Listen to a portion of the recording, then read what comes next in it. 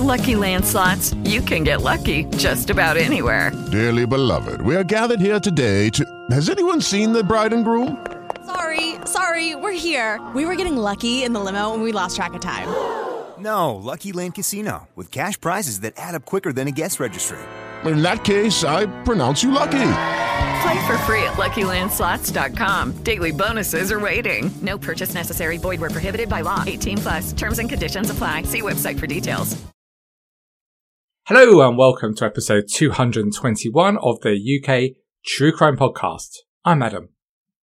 Today's episode was researched and written by Hayes from Podcast She Wrote, a new crime podcast which is launching soon, so look out for it.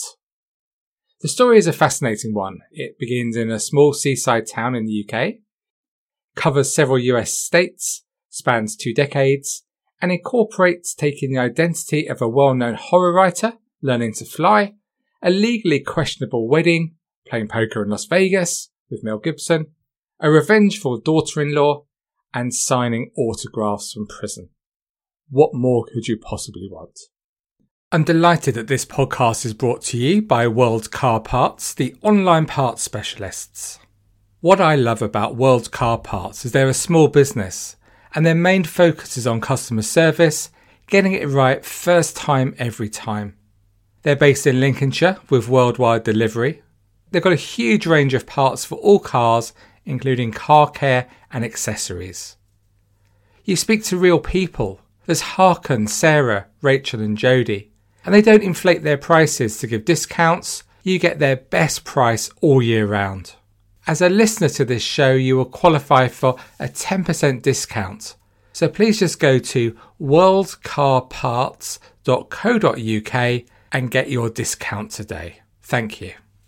Before we begin, a huge thank you to all my supporters on Patreon, but especially the new members of this exclusive club. That is Joe Varney, Kate Winship and Joanne McHugh. And a big thank you to the following who've increased their support. That's Carice, Catherine Spencer Cook, and, I love this one, Adam secretly loves the Kings of Leon. Thank you all so much for your support.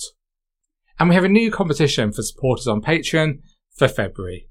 This is a free complimentary ticket to join me at True Crime Live in Birmingham. That's taking place on the 9th of October. There's some great speakers there. I'll be there as well, but don't let that put you off. That's a free ticket to one lucky winner on Patreon, and all other supporters on Patreon will get access to discounted tickets from tomorrow. So please just head along to patreon.com/UKTrueCrime. Let's set some context with our Guess the Month and Year competition. Top of the UK and US charts was Whitney with I Will Always Love You. You might know it. Top of the album charts this year was Whitney again with the soundtrack to The Bodyguard. Basically, it was a Whitney fest. In the news this month, Czechoslovakia separated into the Czech Republic and Slovakia. Bill Clinton was inaugurated as the 42nd US president. And British Airways admitted liability and apologised unreservedly for a dirty tricks campaign against Virgin Atlantic. You see, their management behaved terribly back then, not just now. Did you guess the month and year? It was January 1993. Today's story is from Felixstowe, Suffolk, a small town not far away from Ipswich on the east coast of England. The old town is beautiful and quaint. The port of Felixstowe, which is the largest UK container port, less so. Eddie Mair described what happened on the 22nd of January 1993. At 9:30, I was parked in front of Lloyd's Bank in dreary Felixstowe, Suffolk, getting ready to throw the biggest metaphorical rock in the pond of my life. It's fair to say I was crapping myself. Inside the bank it was a normal Friday morning, and staff at the Lloyd's branch on Hamilton Road, the town's main shopping thoroughfare, were waiting for the Securicor van to deliver banknotes for their cash machines. The van arrived manned by 2 guards, as was customary. As one of the guards, Peter Gunn, got out of the van to deliver the cash, his colleague remained with the vehicle. The delivery was made without incident, and the Securicor employee made small talk with the first cashier, who was responsible for taking the money. Glancing outside, Peter noticed that the van had moved from where it had been parked, but there were roadworks being undertaken just outside the bank at the time, so he assumed the driver had been moved on by officious traffic wardens. Hey, we know what they're like. And was probably driving around the block and would return shortly. But after some time had passed, the realisation finally dawned on them that the van wasn't coming back. The other security guard, Eddie Mair, was driving away with £1.2 million in cash. Peter's reaction was wonderfully British, telling the stunned cashiers, "I wouldn't mind, but I left my packed lunch in the van." Eddie Mair was born on the 2nd of June 1955, although his actual birthday was not confirmed until he turned 14, when his family found his birth certificate. Up until that point, they'd been celebrating his birthday on the 4th of June. But with a house full of children, it must have been difficult to keep up. Eddie's father had 4 children from a previous relationship. His mother had 2. Then together they had 6 more, including Eddie. Wow, imagine homeschooling that lot.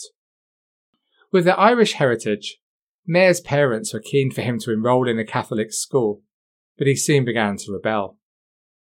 It was the late 60s, and the skinhead culture at that time was the perfect antithesis to the strict Catholic upbringing for young Eddie, and he began playing truant to meet with his friends in the local cafes, eventually leaving school at 15. Mair had a few minor brushes with the law around this time, but aged 16, he married 17-year-old cougar Sandra, who was pregnant with their first child, and he vowed to go straight.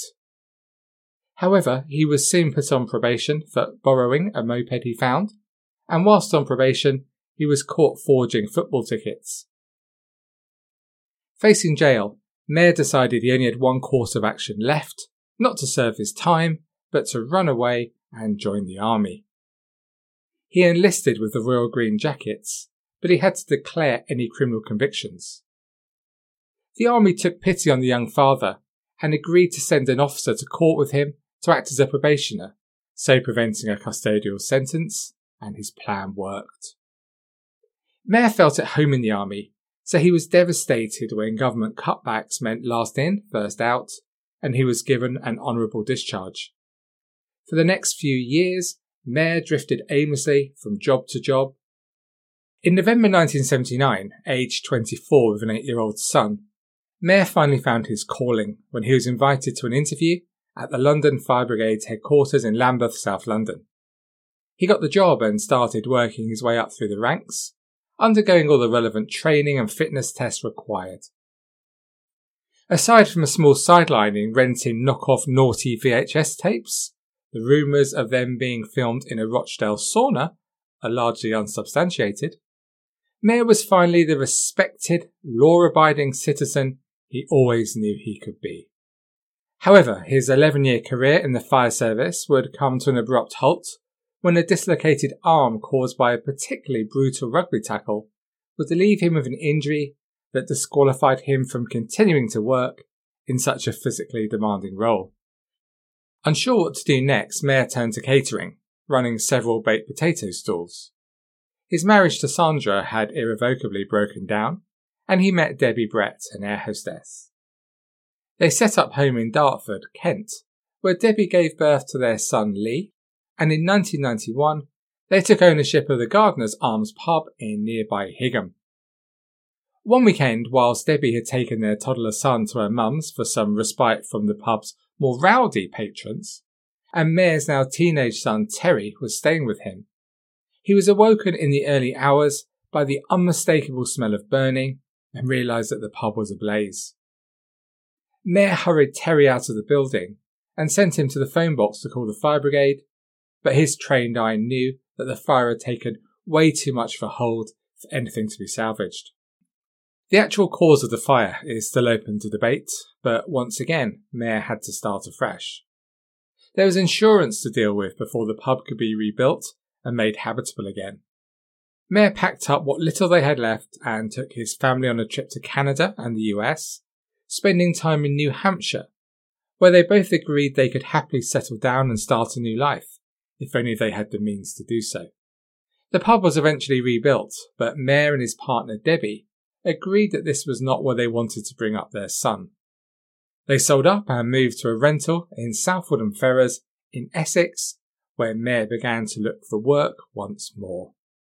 He applied for a role with Securicor as he needed a job with flexible hours that would allow him to spend time with Debbie and Lee, and he already had experience delivering cash in transit as he'd done it for a short while he was in the fire brigade. So what did make Mayor, a hard-working family man with no large debts or significant money worries, decide to try and pull off the most audacious heist of the decade? According to Mayor himself, it began, as the best plans often do, with a few beers in a pub in Ilford. Mayor was talking to some men at the bar and began boasting about what he did for a living. When one of the assembled crowd asked if he was ever tempted to take the odd grand here and there, Mayor casually replied that it would be easier to take the whole van. A few nights later, there was a knock at the door at their family home. 3 men, who have never been identified, but whom Mayor refers to as Mr. Chatty, Scarface and Ratty, asked if his partner and son were home. Slightly perturbed by this, Mayor sent them away, only for them to return after a couple of days, insisting they needed to talk. Finally, Mayor agreed to hear what they had to say. The pub he'd been drinking in was frequented by members of East End gangs, and Mayor assumed that his conversation had been overheard and passed on. These were not the sort of people you really wanted to upset. Mayor later recalled the conversation he had with the man known as Ratty. "You see, Eddie, the thing is we represent a very driven group of individuals. They have a special interest in you, because they know what you do, and they know that you know how to relieve your bosses of some of their cargo. They want to help you have a better life. If you do this little thing for them, you, Debbie and Lee can start again somewhere new. A new life, a new identity, plenty of money, no more shitty jobs, no more shitty debts. You'll be looked after. You really will be a mug if you don't do what you're told. You owe it to Debbie and the kid.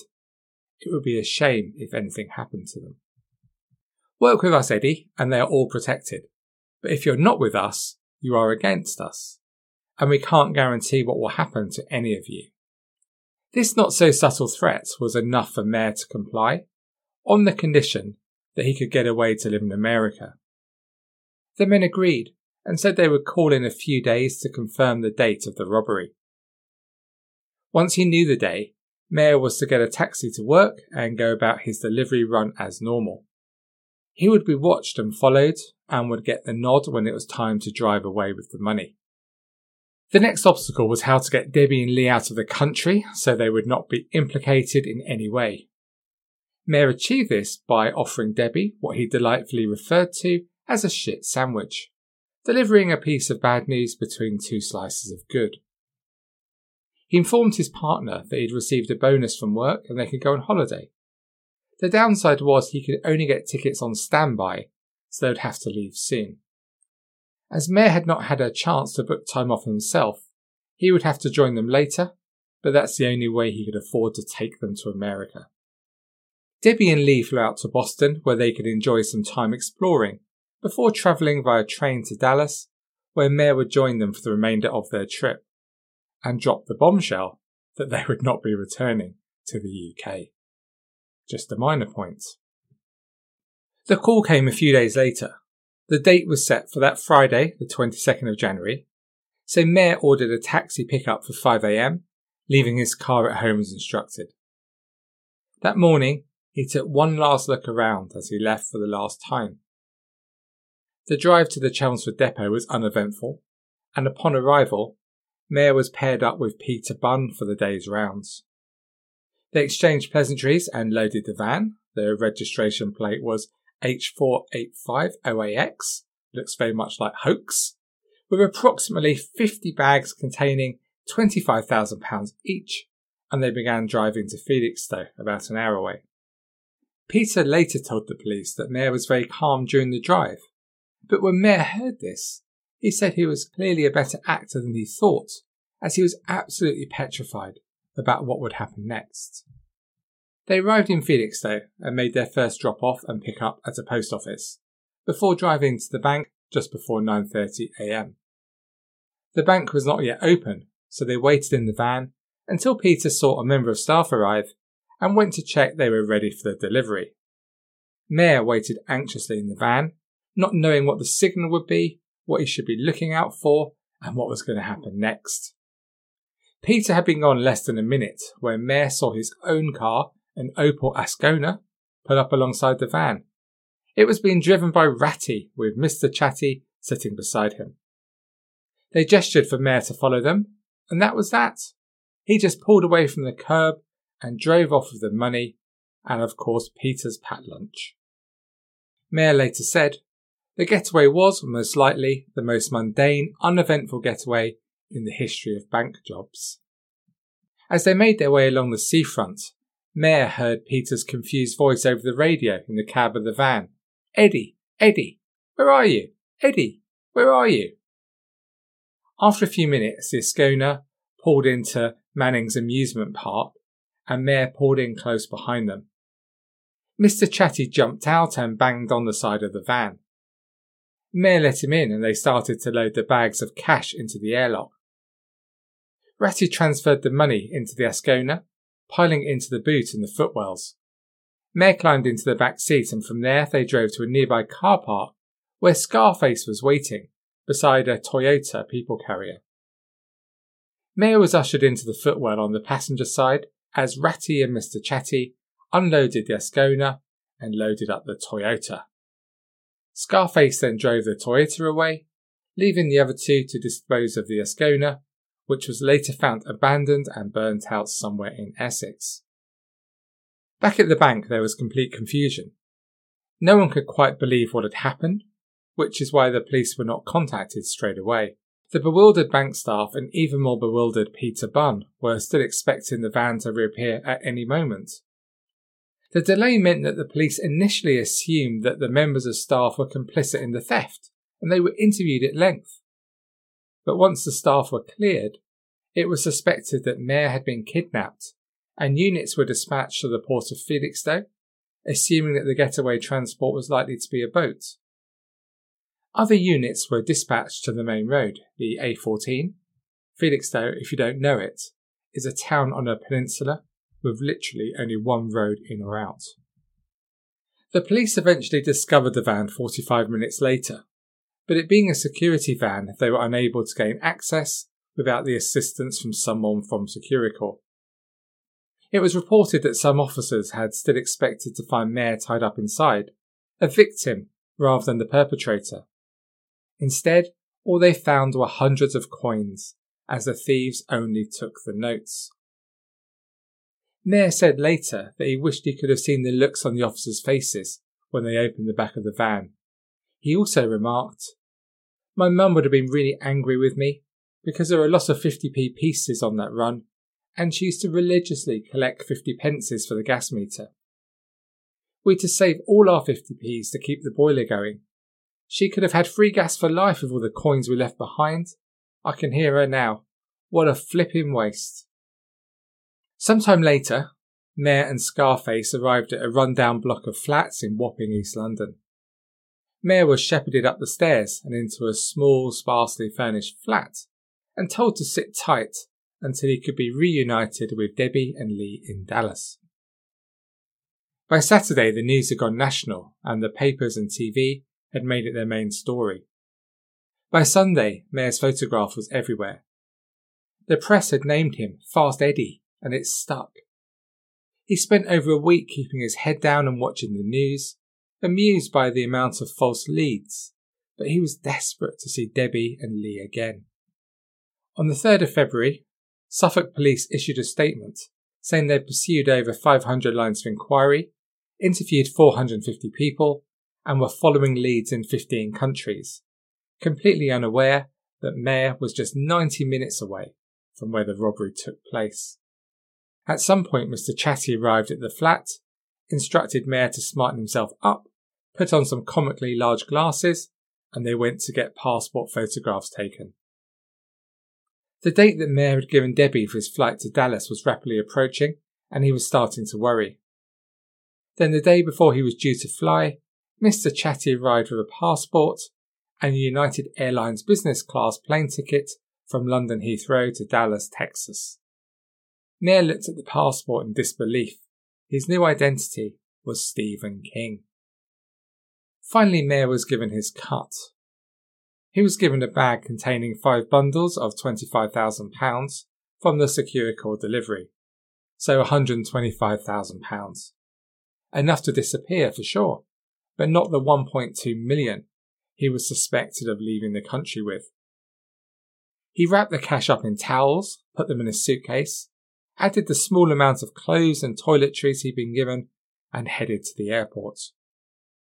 Mayer was able to leave the country under the alias of Stephen King without incident, and was reunited with Debbie and Lee at Dallas-Fort Worth International Airport, where he broke the news that he was now Stephen, she was Sarah, and they were going to start a new life in the US and would not be able to contact their families in the UK again. I'd have loved to have witnessed that conversation, wouldn't you? Stephen and Sarah King rented an apartment in Dallas for a few weeks, and if anyone asked, Stephen was a photocopier salesman from Essex, had just sold his business, and was spending time in the States to seek out new business opportunities. Unable to get used to cockroaches in Texas, the Kings then moved to Woodland Park, 80 miles west of Colorado Springs. But meanwhile, the investigation back in the UK was progressing, but slowly. The police had discovered that Debbie had flown to Boston and stayed in a hotel there, but a request to fly out and interview staff was refused. Meanwhile, sightings of Mayer were being reported from across Europe and as far afield as Jamaica. These false leads meant that the couple were able to buy a house and settle down with little interference. Mayer discovered that he had a talent for forging documents and was able to provide Lee with a new birth certificate under the name Lee King. The $125,000 was rapidly being depleted. Mayer knew he had to make some more money somehow, and remembering past successes playing blackjack, he flew out to Vegas and played the casinos, having a few decent-sized wins. This then became a regular part of their new life. Mayer would later recall the time he lost track of time, it was 3 a.m, and Debbie had come down to look for him, only to find him playing poker alongside Mel Gibson. With his winnings, Mayer bought a Piper Warrior plane, took flying lessons, and got his pilot's license. They lived what was for them an idyllic life of hunting, shooting and fishing, and during one of their regular trips to Vegas, they got married to officially become Mr. and Mrs. King. Still concerned about having enough convincing ID for Lee, Mayer took an online course to become a reverend, which enabled him to perform baptisms. It is said by some that in many of the deeply religious states, a certificate of baptism can be as important a form of ID as a birth certificate. The Kings stayed in Colorado for 2.5 years, but the money was running out again and people were starting to ask questions. Why didn't they ever go back to the UK to see family? How come their family never came to visit? Mayer knew it was time to move on. He decided to sell his beloved plane and made inquiries at the airfield. He found a buyer and received a deposit, but the purchaser told Mayer he thought that he was dodgy and might have to go to the cops about the mysterious Englishman. It was definitely time to leave. In 1996, they packed up and moved to Concord, New Hampshire. Mayer needed a green card in order to work. He knew his brother had one as he'd married a US citizen and was living out there too. So Stephen and Sarah King now changed identity again, becoming Mick and Sarah Mayer. Mayer was finally able to work. He took his commercial vehicle license and got a job as a trucker. Life moved on, and in 1997 they had a son called Mark. In 1998, on the 5th anniversary of the heist, police in the UK tried to revive interest and urged people to come forward if they had any information. There was speculation that Mayer was in the US, but the general feeling was that he'd got away with it, and good luck to him. In September 2001, the awful terrorist attacks in New York changed everything. Mayer noticed a significant shift in attitude towards non-American citizens. People were generally more suspicious, and tightening restrictions on domestic travel, with more focus on security and closer inspections of ID, would make life much more difficult for a fugitive. An opportunity for promotion came up at the media company that Mayer was then working for, which involved relocating to South Carolina. Mayer readily agreed, and the family were on the move once again. They stayed in Florida for a while, and after another promotion, moved to Philadelphia, and from there to Green Bay, Wisconsin. In 2006, when Lee was 16, the family moved to Grafton, just outside Milwaukee. Lee was asking more questions about his family back in the UK. Mayer told him he had an older brother, Terry, and Lee could not understand why he was not allowed to contact him. When Lee's girlfriend, Kayla, became pregnant, he insisted on moving in with her and her family, and Mayer agreed it was for the best, seeing history repeating itself. They had a daughter, Sophie, in 2007. When Lee and Kayla's relationship broke down, Mayer decided to move Debbie and Mark away, giving Lee some space. This time they moved to Minneapolis, and then from there to Ozark, where he and Debbie hoped to remain indefinitely. After Debbie had a mild heart attack in 2008, Mayer took some time off work to look after her, but the money was almost gone, and in 2011, Mayer declared himself bankrupt. Meanwhile, his son Lee was having more luck. He won $100,000 on a scratch card and was living an extravagant lifestyle. His newfound wealth attracted the attention of a woman called Jessica Butler, and the two soon became an item, later marrying in a lavish ceremony.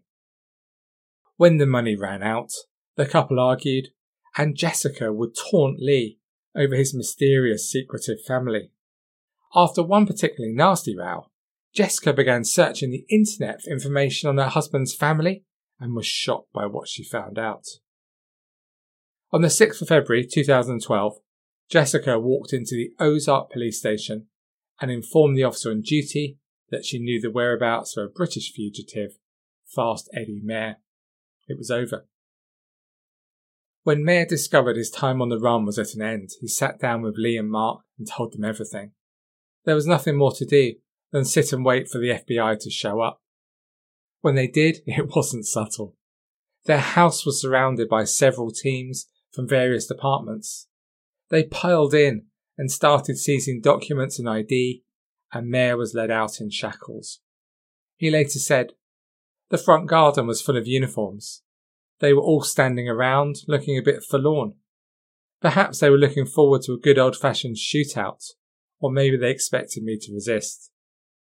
They were probably a bit disappointed when they realised the UK's most wanted criminal was a middle-aged, overweight, balding bloke." All the FBI were able to charge Mayer with at this time was illegal possession of a firearm, as it had been purchased with forged ID. But they kept him detained for 6 months whilst waiting to be extradited back to the UK to face charges for the Felixstowe robbery. Meanwhile, Debbie was in a state of limbo, and she had no valid passport and was in the country illegally, but had a son who was a minor and a US citizen. Eddie Mayer's name was everywhere. He began signing autographs, Not So Fast Eddie, which were then sold on eBay. Realising that any time spent in jail in the US would have no bearing on his eventual sentence in the UK, Mayer asked the district attorney if they would release him on bail if he agreed to fly straight back to the UK to face charges there, and they agreed. Mayer was accompanied back to the UK by 2 US Marshals, who then handed him over to the Met Police. They took him to the local police station, where he was formally charged with the 1993 theft, then taken to HMP Norwich, which was the nearest to where the crime was committed. Mayer didn't spend long inside, and he was released in February 2015, when he was reunited with Debbie and Mark, who had stood by him throughout everything. Mayer published his book, Fast Eddie, My Life on the Run as Britain's Most Wanted Criminal, in 2017, and he gave several television and print interviews to publicise it, but he now lives a quiet life in retirement in Eastbourne, East Sussex, with Debbie by his side. Mayer is philosophical about his years on the run. He said, "There is so much more to my life than a stolen van, Rightly or wrongly, that moment defines me for the people I meet, but there are so many incidents and stories behind it. I've been a Las Vegas gambler, a trucker, a corporate suit. I've saved lives, I've pulled people from fires and off mountains, and taught people back from the brink of suicide. It's a story of immense breadth. There is so much more to tell, and mine has not been a life wasted by a single crime. Nothing is known about Mayor's shady accomplices, and no one else has been charged in connection with the theft. Police do not believe that Mayor acted under duress. So what do you think of what you've heard today? It's quite a story, isn't it? But with Mayor, there's always the question of his somewhat tricky relationship with the truth. The story he tells is all very gentle and full of him being the poor victim, whereas others take a different view, believing him to be much more involved and proactive in arranging the robbery. But I suppose in the end, nobody was hurt in this most gentle of robberies. So on this occasion, I'm firmly in camp Fast Eddie. Thank you so much for listening to this episode of the UK True Crime Podcast, and a big thank you again to Hayes for writing this episode. Check Hayes out at Podcast She Wrote.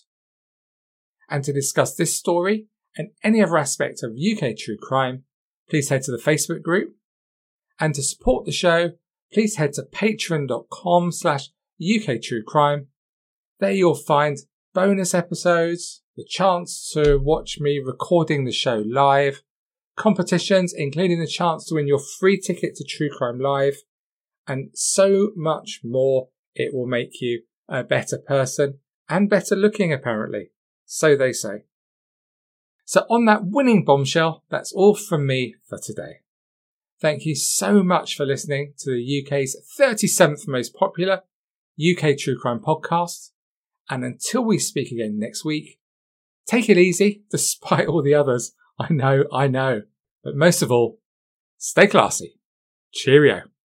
Hey guys, it is Ryan. I'm not sure if you know this about me, but I'm a bit of a fun fanatic when I can. I like to work, but I like fun too. It's a thing. And now the truth is out there. I can tell you about my favorite place to have fun. Chumba Casino. They have hundreds of social casino style games to choose from with new games released each week. You can play for free anytime, anywhere. And each day brings a new chance to collect daily bonuses. So join me in the fun. Sign up now at ChumbaCasino.com. No purchase necessary. VGW Group. Void where prohibited by law. See terms and conditions. 18+.